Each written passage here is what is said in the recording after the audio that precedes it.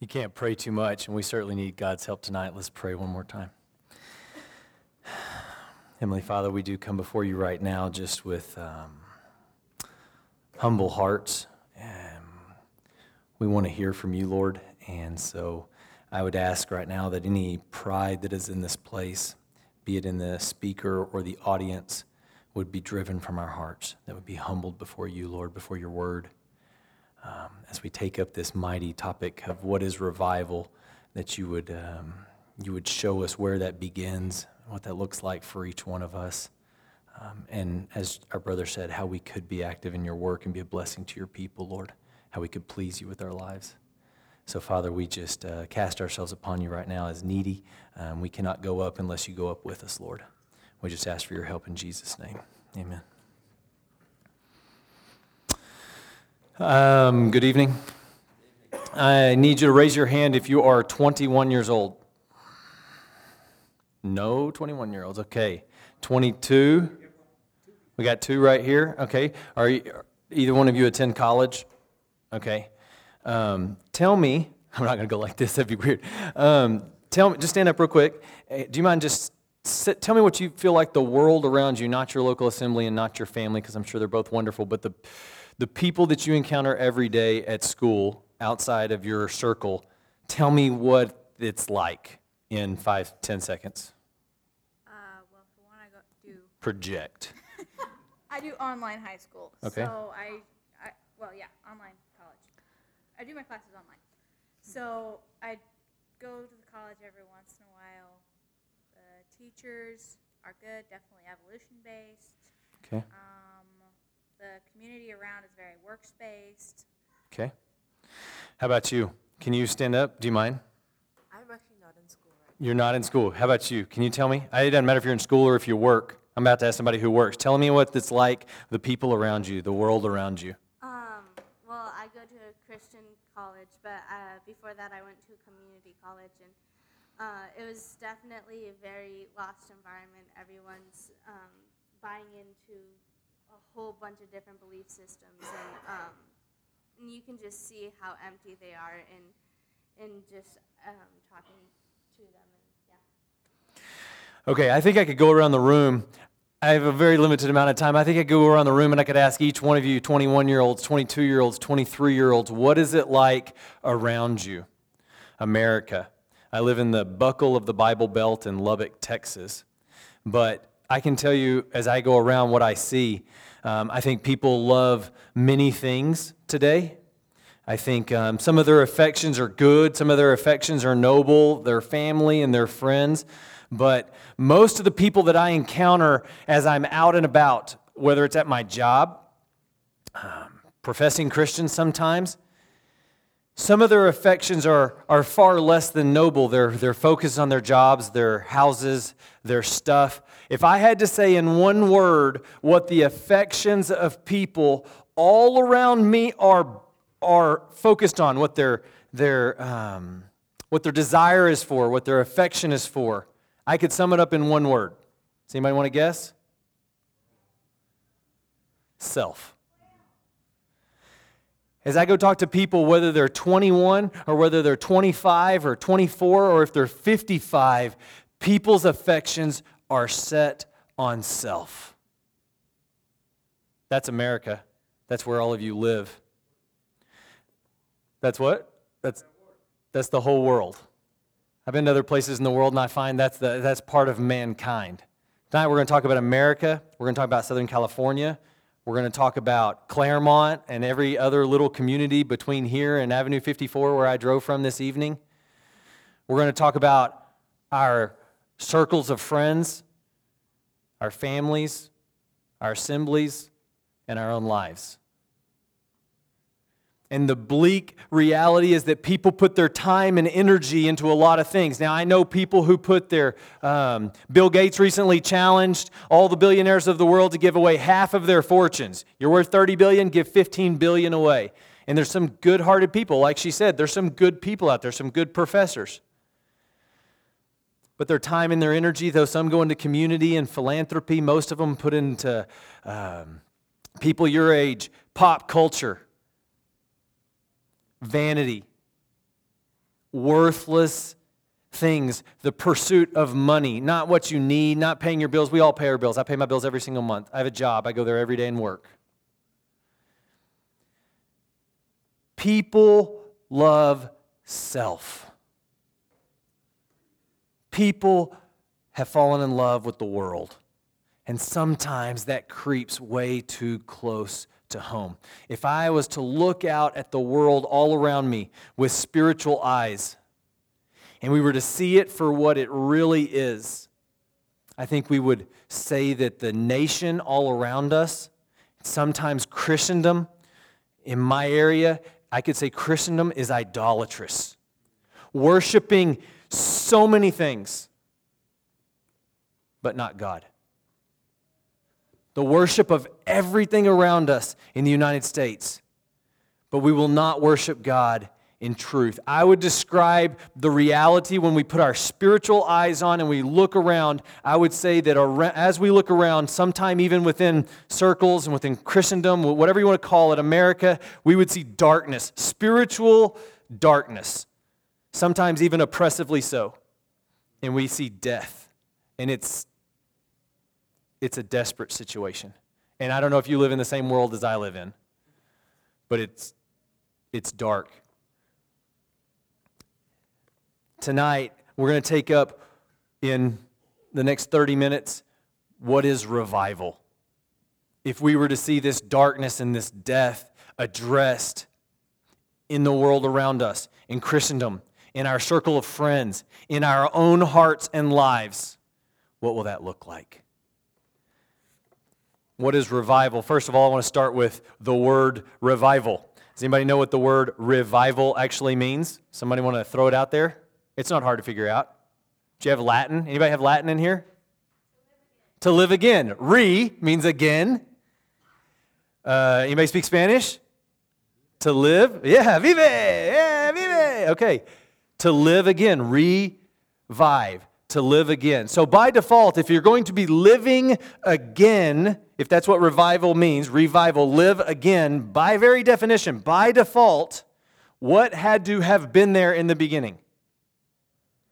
Oh man, well that was really good. Like 7 of you got that spot on. Okay, think about that. If revival means live again, then right now, life is not being experienced, but if you're going to live again, that means there had to be life. So frame that in the context of, I have a good friend who's always praying for revival across our island, North America. He's always praying, I want to see revival break out in North America. Wait a second. If North America had never seen the light, if the United States had never seen the light, how could it have life again?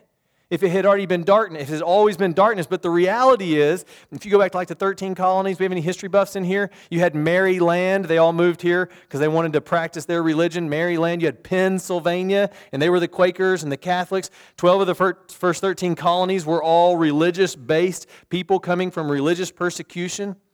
Originally, America wanted to be a Christian nation. We saw these great revivals. We saw the Layman's Prayer revival. We saw the Great Awakening in the days of Jonathan Edwards. This country has seen these times of great revival where there was renewed spiritual interest, where people were coming into the light. They were forsaking lives of sin. And instead of worshiping the idols of America, they began to worship and love God. But I would tell you, based on my reading of history, that perhaps we're at the darkest time in the history of this country. Why? Maybe we're at the darkest time in the history of the churches in this country. What's our response? Where do we start? What's the answer? Revival. To live again. Take your Bible. I'm not using PowerPoint because he could not even overcome my technical ineptitude, okay? So Jesse was able to escape, but I don't have a PowerPoint. I want you to take out your Bible and turn to John chapter 1, and we're going to look at some verses. I say I survey this great land. I'm going to read them, so if you don't have a Bible, look on with a neighbor or follow along with me in your head. I say I look out upon this landscape of America, American churches, sometimes my own circle of friends, and I see two things. I see darkness and I see death, spiritual darkness, spiritual death. And hence, we need revival. I think the answer is in one of the shortest verses My son, he's taking Latin, and he has to translate things from English back to Latin to learn Latin. And you can't use Jesus wept, but they have to use a Bible verse at this little private school. And so he was trying to think, what is the shortest verse I know in the Bible that I can do this Latin translation? We're about to read one of the shortest verses in the Bible, yet it is one of the most profound. I'm going to start in verse 1, and we're going to get to verse 4. In the beginning was the Word, and the Word was with God, and the Word was God. The same was in the beginning with God. All things were made by Him. Without Him was not anything made that was made. Now, who is this Word that was with God and that was God? Come on. Who is it? It's Christ Jesus. That's correct. And then we get to verse 4. In Him, in Christ, Him, pronoun, talking about what it's just got through talking about. In Him, in the Word, which is Jesus Christ, in Christ Jesus was life. And the life was the light of men. In Jesus was life. And the life that came in the form of Jesus, that came in Jesus, the person of Christ, it was the light of men. I mean, one of you want to try to explain that? That's really thick. That's deep water there. In Christ was life, and that life was the light of men. Before we go on, we got to unpack that. We got to understand that. It says in Ephesians, and you were dead, and you hath He quickened, who were dead in trespasses and sins. I'm going to teach you a little theology here. It's not that you were actually a physically dead person, as though we cut His throat and He was a dead, physically dead person. But in a spiritual way, you were dead. Ephesians 2 says, before you knew Christ, before you accepted Christ and came back to God, you were dead. Why? That death is a separation from God.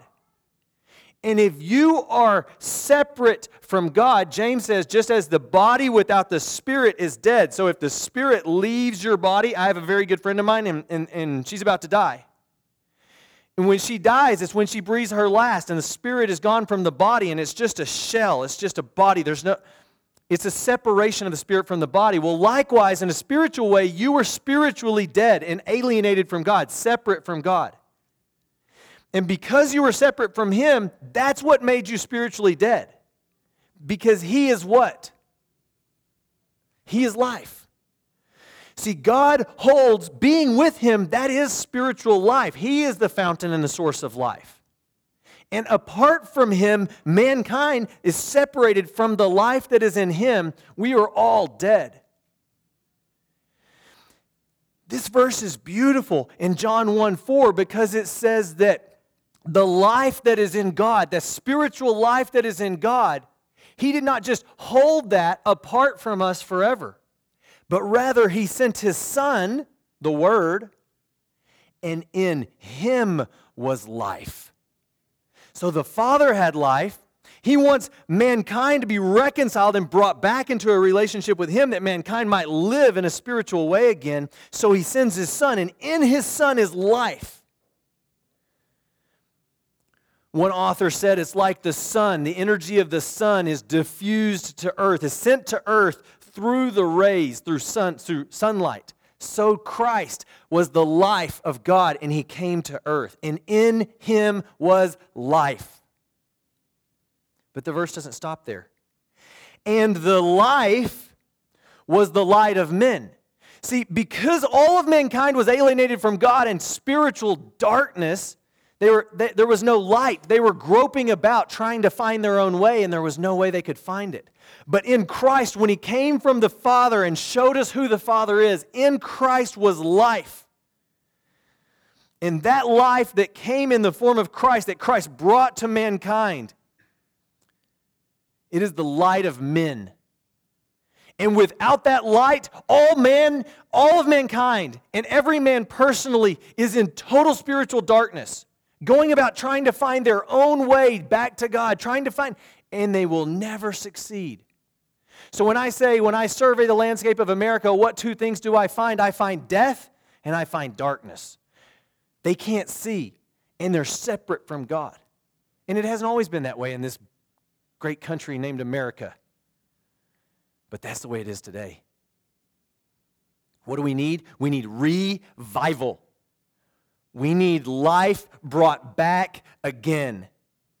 So the first thing about revival is it will never happen apart from the person of Jesus Christ.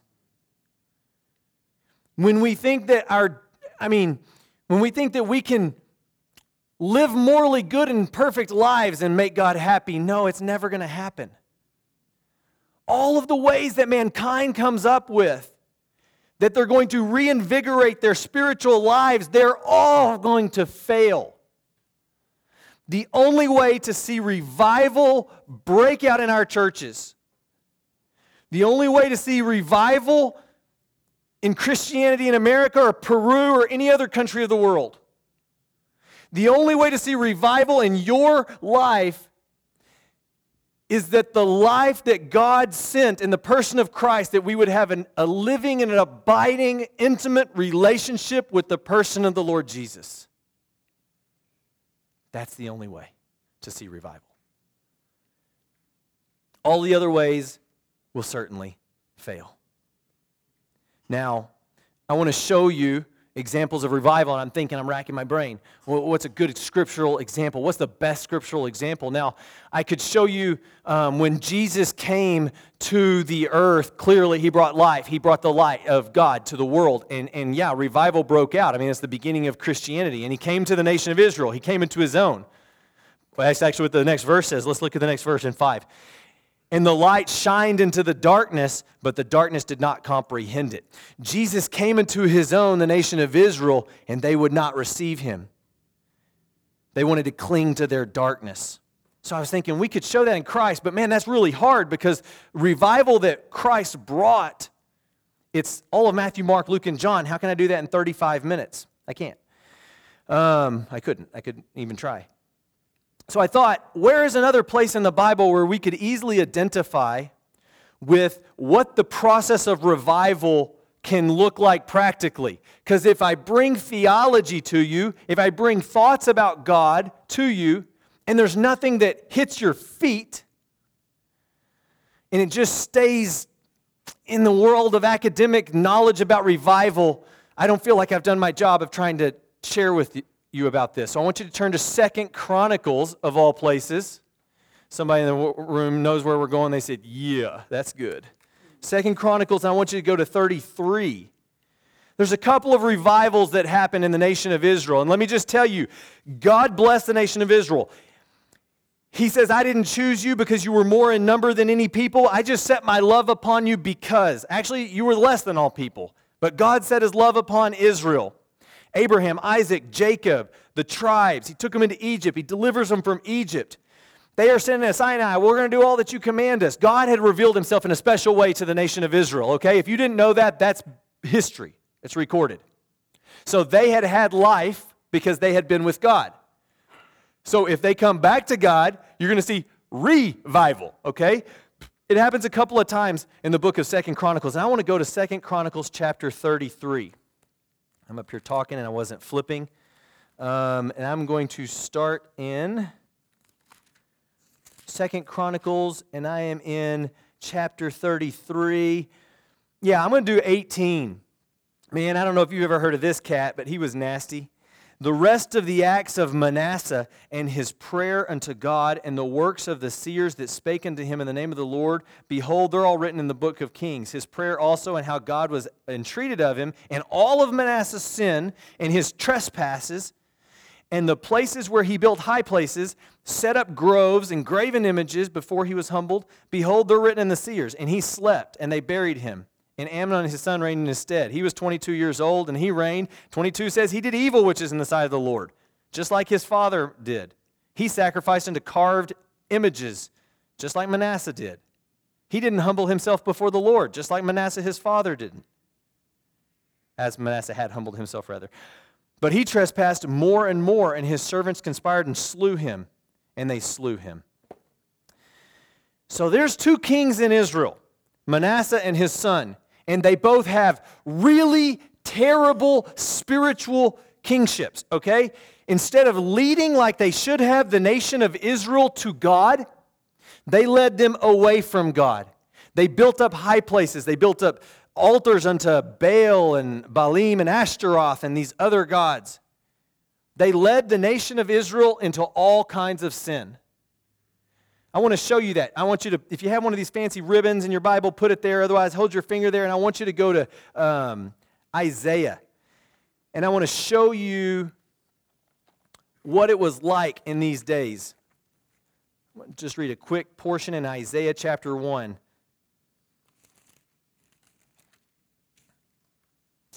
I'm going to read a quick portion in Isaiah and Jeremiah 2 as well. So Isaiah and then Jeremiah.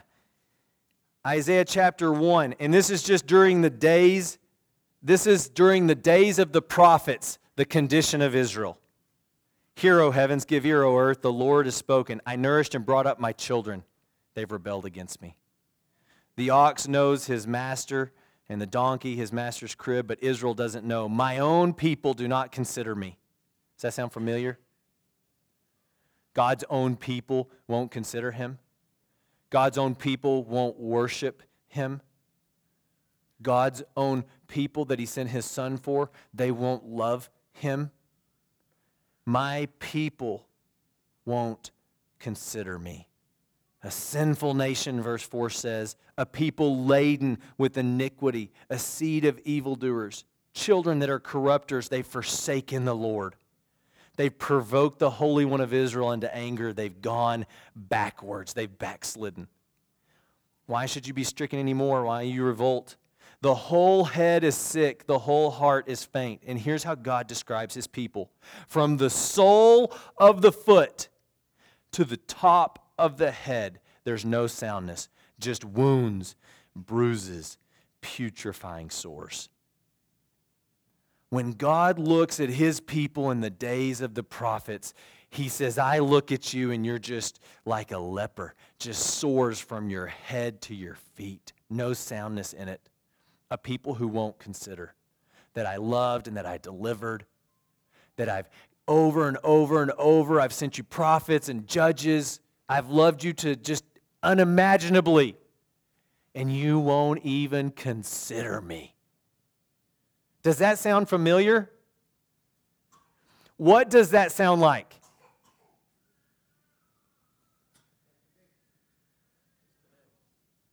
Do any of you guys, does that sound like anything to y'all? Are you tracking me here? That to me sounds like 21st century American church right there. And I'm not talking about your assembly, I'm talking about the church at large, okay? A people who won't consider the God who loves them. And hence the need for revival. Turn over to Jeremiah. Just one more verse here and we'll finish out in 2 Chronicles. In Jeremiah, Stephen and I were talking about this earlier today. Jeremiah actually prophesied, you can see it in chapter 1, in the days of Josiah, the king that we're about to look at. Just a few verses here in Jeremiah 2. The word of the Lord came to Jeremiah. Go cry in the ears of Jerusalem. Thus says the Lord, I remember you, Israel. In the kindness of your youth, the love of your espousal, the love of your engagement, when you came after me in the wilderness in a land that was not sown.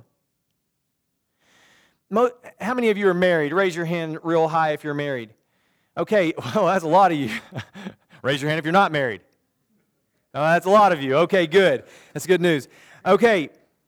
He uses an analogy here. He's like, I remember you. It's like when we were young lovers, and you ran after me. When we were engaged, you just couldn't get enough of me. You just think about the guy and the girl, Stephen and Anna. Stephen, hot macho dude, and Anna just couldn't get enough of him. And he's like, I remember when you ran after me in the wilderness. You just chased me, and you couldn't get enough of me. That's how God paints Israel. It says in verse 3, Israel was holiness unto the Lord. They were with the Lord. They had the light. They had the life. Israel was holiness unto the Lord, the first fruits of his increase. God says something heartbreaking in verse 5. He turns and he says, what iniquity have your fathers found in me that they've gone far from me? Have I done something? that would make you turn away from me and not consider and not love me like you did in the kindness of your youth? What sin did you find in me, God asked, that you turned away from me? Rhetorically speaking, he knows it wasn't his fault. I would venture to say there's people in here today that can well identify with this that might not raise their hands. That God would look down and say, you know what, I remember you in the kindness of your youth, when you ran after me in the wilderness, when you passionately loved me. After I saved you out of your sins, you were so thankful. You would fall at my feet every morning. You would open up the Word of God and read about me. You would meditate on me, about my person, about my son. You would go to school because you were in high school, and you go to school and you tell all your friends, and they'd be like, well, this is the 90s. That's whenever I came to Christ. Jesus freak. That's what they called people. They were going telling all their friends. I remember you, God says, in the kindness of your youth, when you ran after me, when your heart was passionate for me. What did I do that you went away from me? For time's sake, let's skip forward to verse 12. Be astonished, heavens. Be horribly afraid, says the Lord.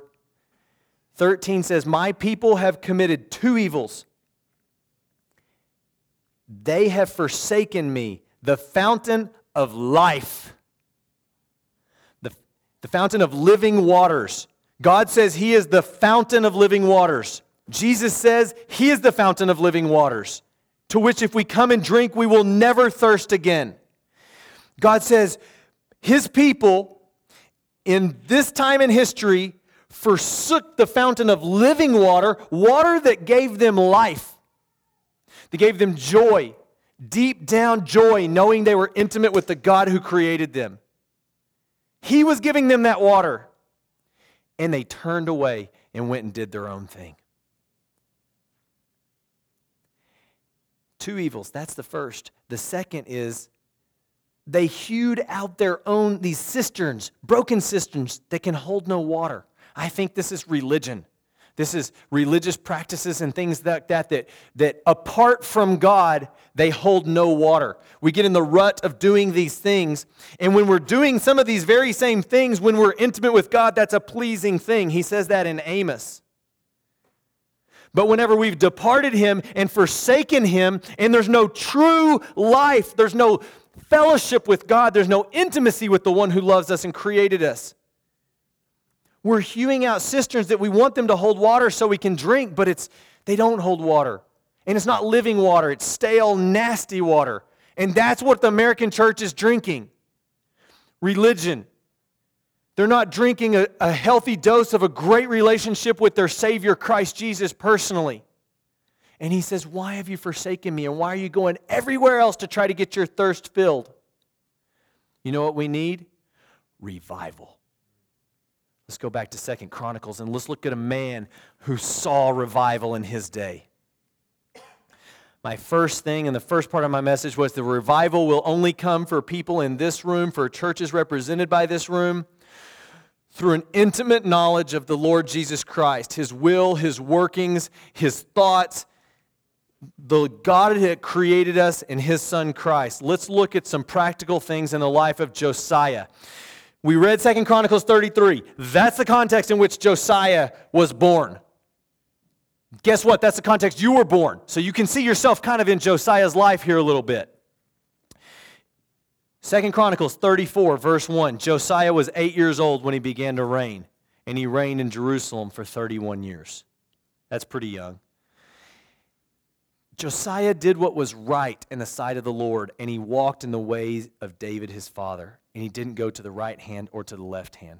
See, that's a summary of his whole life right there. Josiah did what was right, and he's contrasting him with his dad and his grandpappy, Manasseh, who both did what was wrong in the sight of the Lord.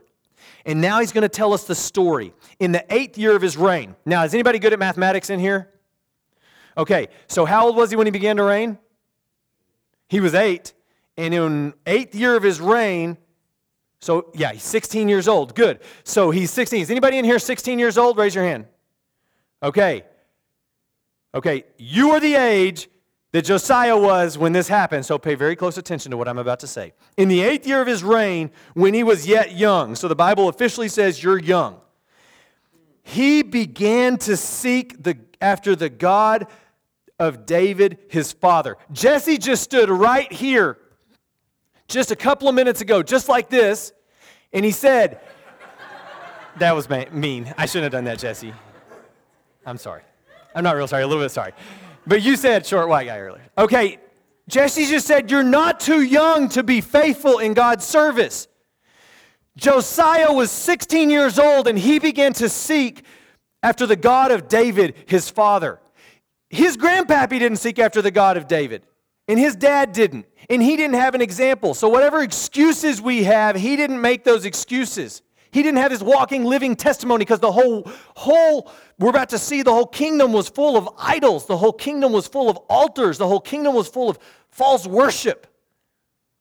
It's not like he got to look up to his dad. Most of you got to look up to your dad as an example of piety and godliness. Josiah didn't have that, and he didn't use that as an excuse. He just had a heart to seek after God. And I'd be willing to bet there's a lot of people in here tonight who have a heart to seek after God. Very short. It just says when he was in the 8th year, he had a heart to seek after God of David his father. And in the 12th year, boom, huge gap here. How long is that gap? Oh, yeah, it's about that long because that's what I just said, right? Good. It's 4 years. You know what that tells me? Rome wasn't built in a day. And neither is revival going to come about in America and everywhere else in a day. He began to seek after the Lord. God put it in his heart, and he responded, and he wanted to please the Lord. And 4 years later, we get the next report. It's only like 5 words later, but it's 4 years later. In the 12th year, what did he do? He began to purge Judah and Jerusalem from the high places. You know how old he was in the 12th year of his reign? Does anybody know? 20. That's exactly right. He's 20. Who's 20? Raise your hand if you're 20. Come on now. Higher. Higher. Higher. Okay, that's high enough. He was 20 years old. He was the king, and he began to go through Judah, and all these people had these altars in their backyard, and he started tearing them all down. And he said, this doesn't please the God of my fathers. And he started tearing down everybody's altars. First thing, he sought the Lord. Second, he identified the things that were keeping him from further pursuing the Lord, and he tore it down violently. Verse 4, he broke down the altars of Balaam in his presence, images high above them. He cut them down, the groves, the carved images, the molten images. He broke them all into pieces. He made dust of it, and he put it on the graves of those that had sacrificed unto them. And he burned the bones of the priests upon their altar. He was serious. Anything that had to do with worshiping anything or anybody else other than Jehovah, the God of David, he got rid of it. You know why most of the people who want genuine revival in their lives, have a heart to seek the God of their fathers in this room, are not yet doing it? Because we love other things. There's other things that are more important. I said we all love things, and Americans love things, and unfortunately we've been born into the most worldly culture maybe in history. I don't know. I can't say that for sure. I've seen other cultures that are not as worldly as the one that we are in. And it's just like our brother, when he was doing the music, he says we're being pulled from every direction for our affection and for our love. We're being told by everyone around us that those things matter, that they're important, and the reality is they don't. What is it for you? I have no idea. Earlier I mentioned pop culture. I mentioned vanity. I mentioned some of you who are just finishing college and you're thinking money, money, money, money, money. And you know what you're going to find whenever you're as old as me? I didn't throw anybody else under the bus because I'm done for the rest of the night throwing people under the bus. I'm the example for the rest of the night. You're going to find those things don't satisfy at all. They are not living water. They hold no water. Josiah passionately got rid of everything holding himself and the nation back from seeking God. He had a heart to seek God. He got rid of the things that were keeping him from seeking God. And when he had broken down in 7 all the altars and the groves and beaten their images into powder and cut them all down, the idols through the land, he returned to Jerusalem. In the 18th year, so first He has a heart to seek God. And then he takes these years and he purges all of the land. And then in the 18th year of his reign, how old is he now? 26. Very good. He's 26 years old. When he had purged the land, he sends these guys. I'm going to summarize. He sends these guys, priests and so on and so forth, and he says, I want y'all to all go, and I want you to repair the house of the Lord. He didn't stop with purging the land. He says, we're not done with just cleaning out our lives. It's like in the New Testament, whenever you send out that devil and then 7 more devils come in its place. It's not good enough just to purge out the things that are keeping you back from serving God. He said, we need to not just get away with other idols. We need to get back to serving God. We need to get back to worshiping God. And that's what the temple represented in these days, was God's service and God's worship. And he says he took his money and he started writing the checks. Get out there and clean it out, guys. Get out there and change. He put his resources towards the service of God. He put his mind towards the service of God. He put his energy towards God's service. And they started cleaning it out. And go to verse 14. And when they had brought out the money that was brought out of the house of the Lord, Hilkiah the priest found a book of the law of the Lord given by Moses. What do you know? After he didn't find this when he was 8 years old. He didn't find it when he was 16. He didn't find it when he was 20. He had this major purge and cleansing. And then he got back to God's house, God's worship. He's bringing people back to worshiping the Lord. And then he finds the Word of God. And Hilkiah says, I found the book of the law. What should we do with it? And he says, bring it here and read it to me, and read it to me now.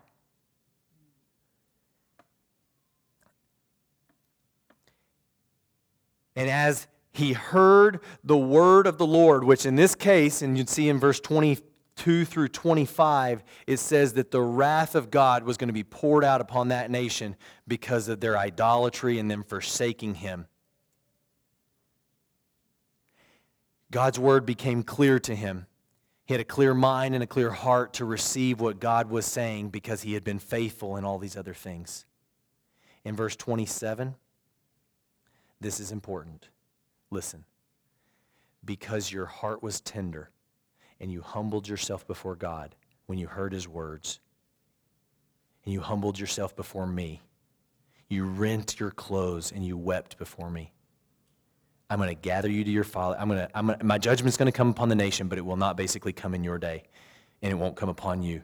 And he says the reason is because your heart was tender and you humbled yourself. You saw the sin of your fathers. You saw this iniquity. You saw these idols, and instead of going the way everybody else was going, you sought me. You purged. You worshiped. You served. You gave your resources. And at every moment, whenever I convicted you something was wrong, you put it away and you sought me anew. Because your heart was humble. And you basically said, whatever it is, God, I'll do it. Whatever it is, Lord, I'll do it, even if it's hard. Do you think it was easy for a 20-year-old king to go through the entire nation and tear down everybody's idols? The grandpa's idols and the dad's idols and the uncle's idols? And all these older people thinking he's crazy. There were fertility gods. All these women are thinking they're not going to get pregnant now. I mean, it was not easy. But Josiah's heart was humble. And I'm going to tell you tonight that that's what God wants, is he wants about 35 young people, 40 young people in this room to have humble hearts before him and to be willing to do whatever he asks. That's not easy. Take it from me, that's hard. Sounds easy, it's hard. To put away whatever he calls you to put away.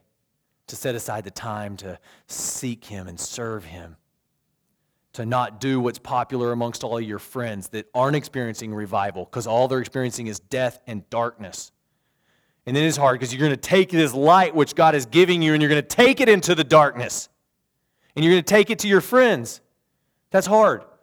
These things aren't easy. I'm not telling you it's going to be easy. Raise your hand if you think I'm telling you it's going to be easy. Okay, good. We're all on the same page. It will not be easy. Go back and look at history and see if Jesus had it easy. Read the New Testament.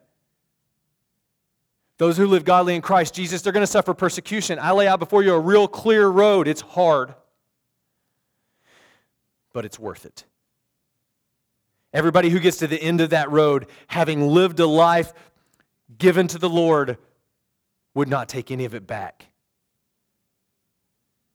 Live your life in all of the world, chasing dreams of the world and what the world is telling you. You get to the end of your life and you say, I've spent all of my life for nothing. And you're in darkness and you're in death and you want revival and you're old. Don't put off until tomorrow what can be accomplished in your life for God today. When is the day of revival? It's today. Where are you at and what revival do you need? The Lord knows, and what you need is more of His presence, more time with Him.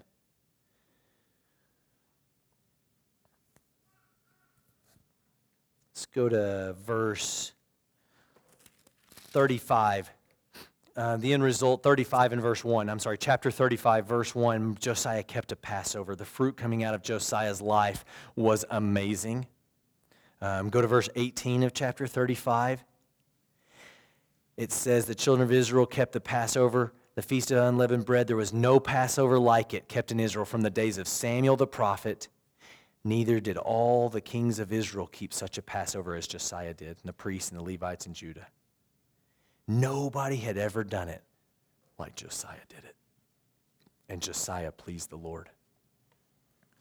Let me tell you that I would love to see a fresh work of God in our generation. I would love to see the assemblies given again to evangelism, to discipleship, to training their young people. I would love to see that. I would love to see the North American churches outside the assemblies, Christians that are in Baptist churches and everything else, on fire for Jesus Christ and going out with the gospel to change the world. I would love to see all of North America on fire for Jesus Christ. But you know what?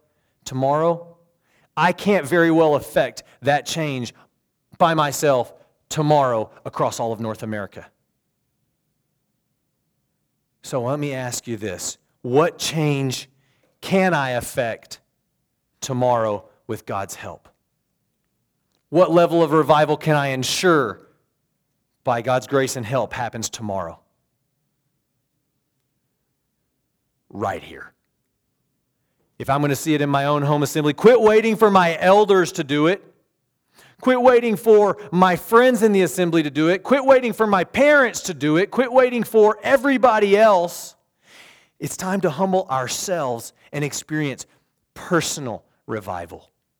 If we want to see national revival, if we want to see assembly revival, if we want to see North American revival, let me tell you what we got to see: personal revival. I'm preaching to myself and letting you listen. If I'm going to see, I have 5 kids.